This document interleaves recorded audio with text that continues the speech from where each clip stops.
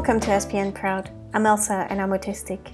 Luna grew up in the magical world, so maybe it doesn't bother her that much. On the other hand, it's not that different from having to contend with blaring advertisements in a crowded mall or airport in the real world. But she does seem to appreciate time alone.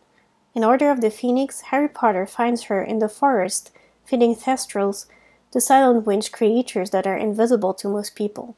When Harry asks her why no one else seems to see them, Luna explains that she and Harry can see the Thestrals because they have seen death.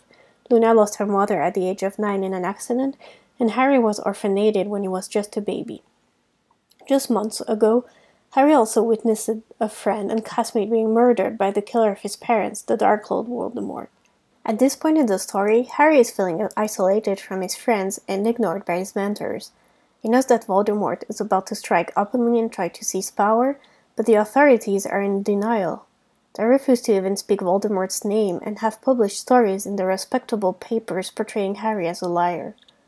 Some of the people that Harry thought were his friends are avoiding him, and he has started to avoid them. Thank you so much for listening, and see you next time.